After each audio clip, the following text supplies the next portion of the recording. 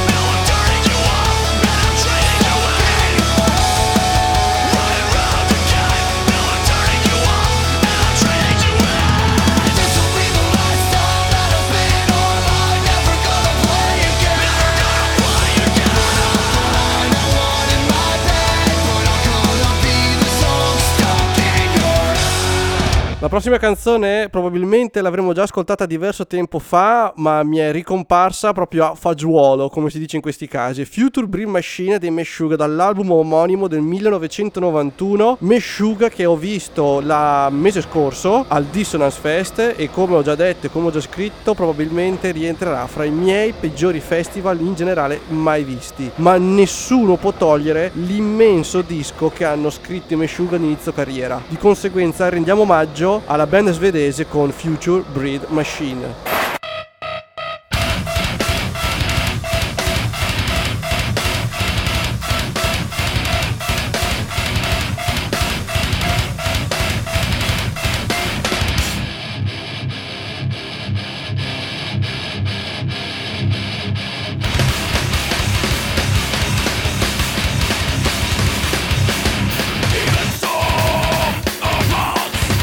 Of flashing hate lights of the dead soul.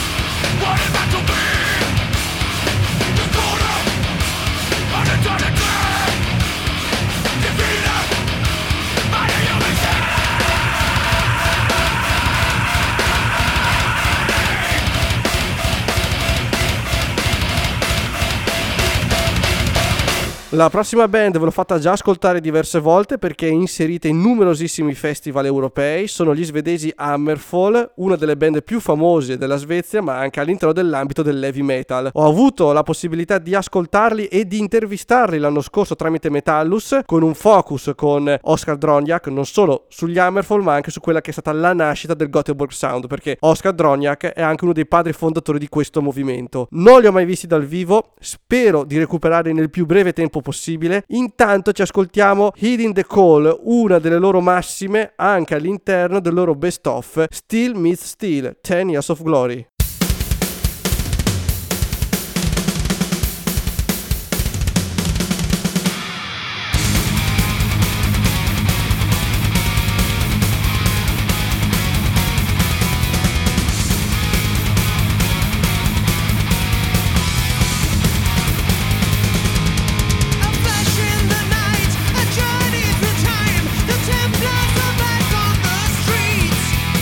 Guarded by prowess and the will to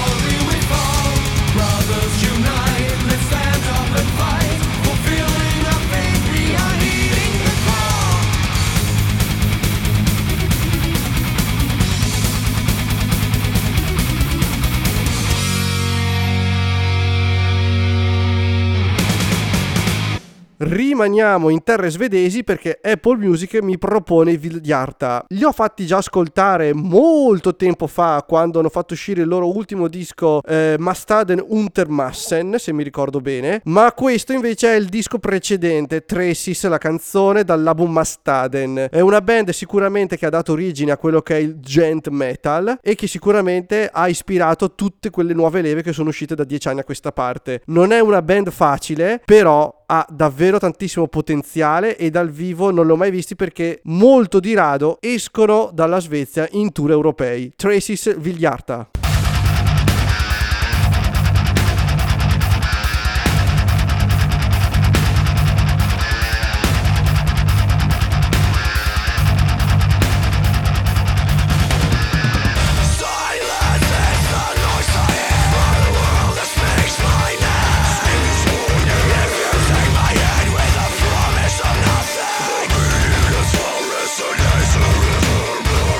Running through the sleeper's face.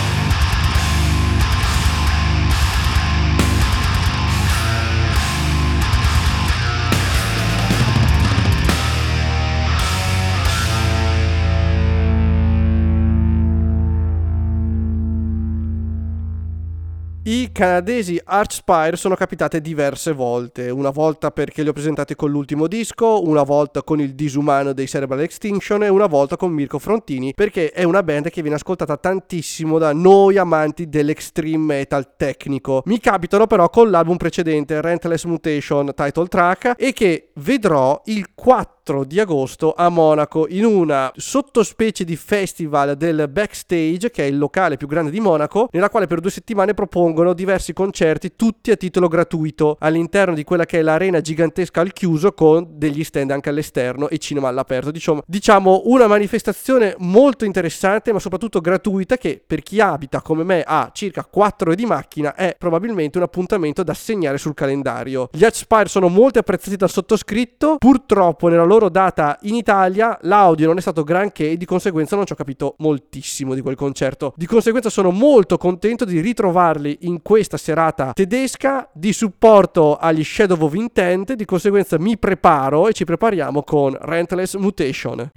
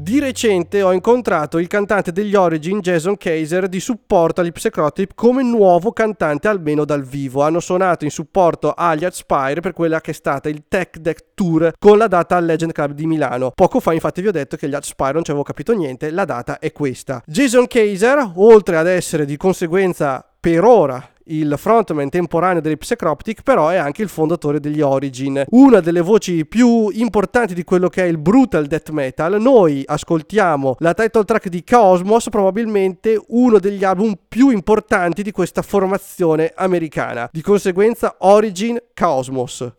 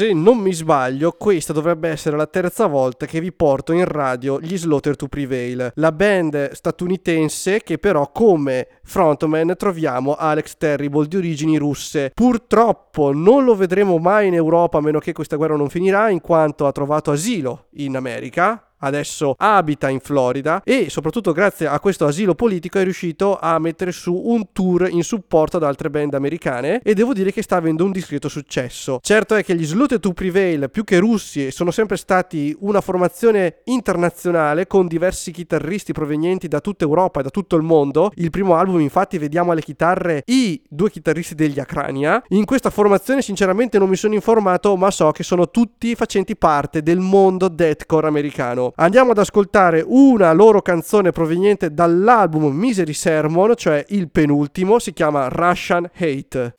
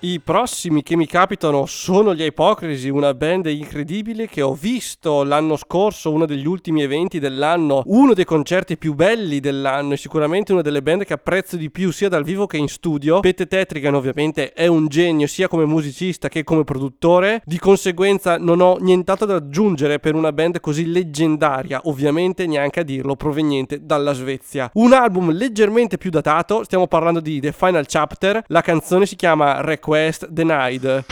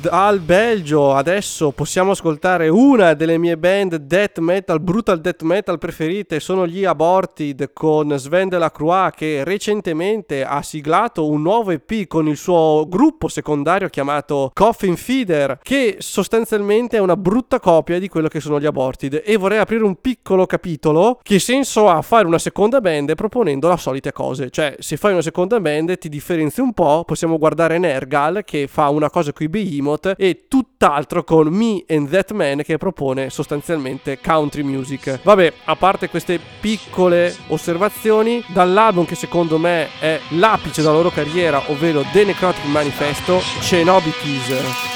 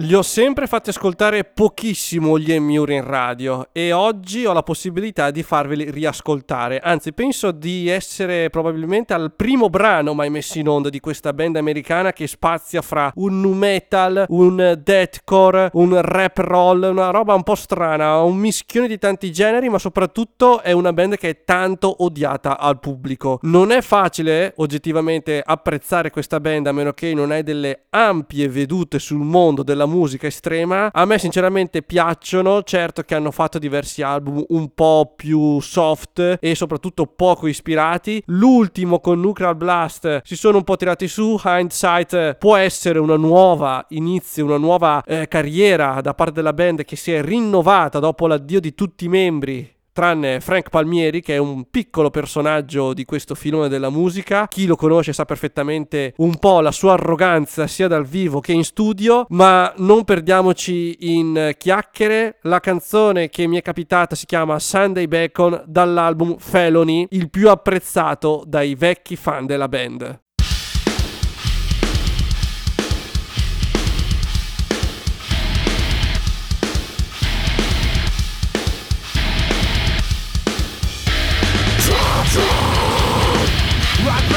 I grab the ammo, locked and loaded now.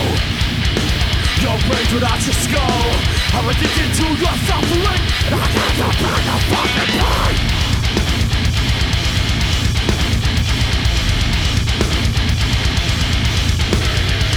And now you're looking down the barrel of a gun. Son of a gun, looks like you're not having any fun. Yeah, now you know that this is serious. Yeah, now you know that this is serious. Slow down, I can't keep up. You beg for mercy, I can't give a fuck. You're screaming music to my ears. Scream louder, scream louder. You're screaming music to my ears.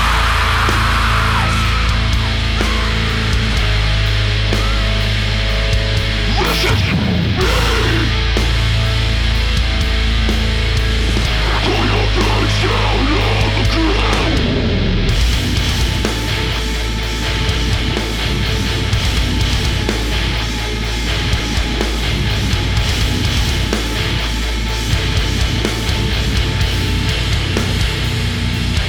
Listen to me.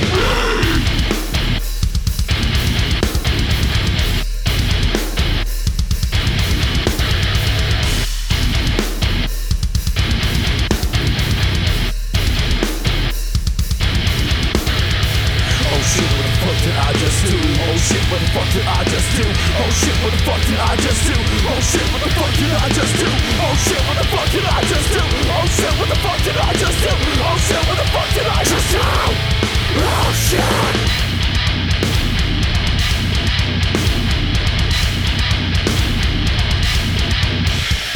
Oh shit, what the fuck did I just do? Oh shit, what the fuck did I just do?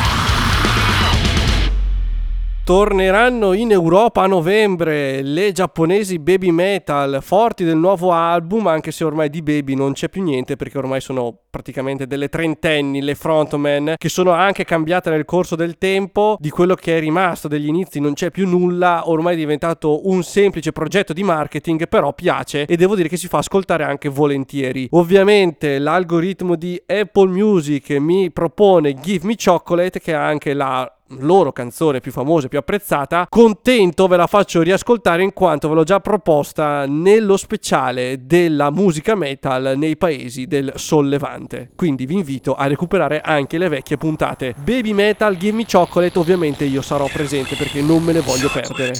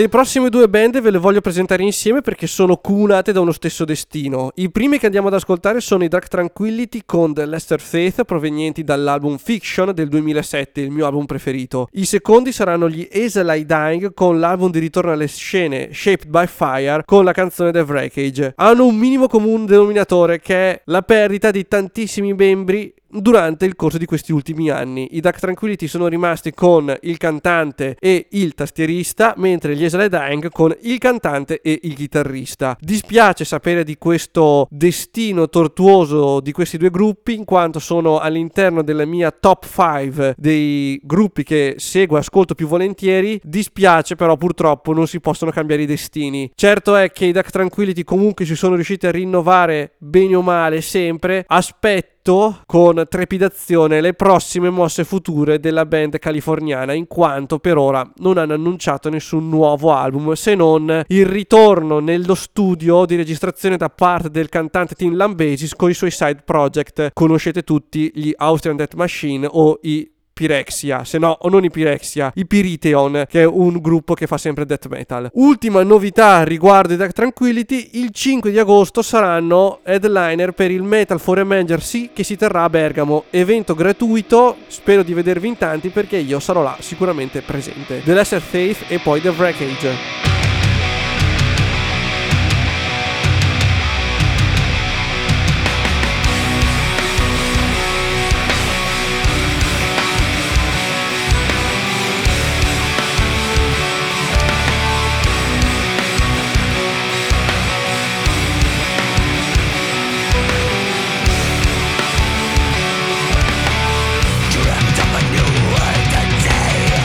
With my ignorance, why you gave it?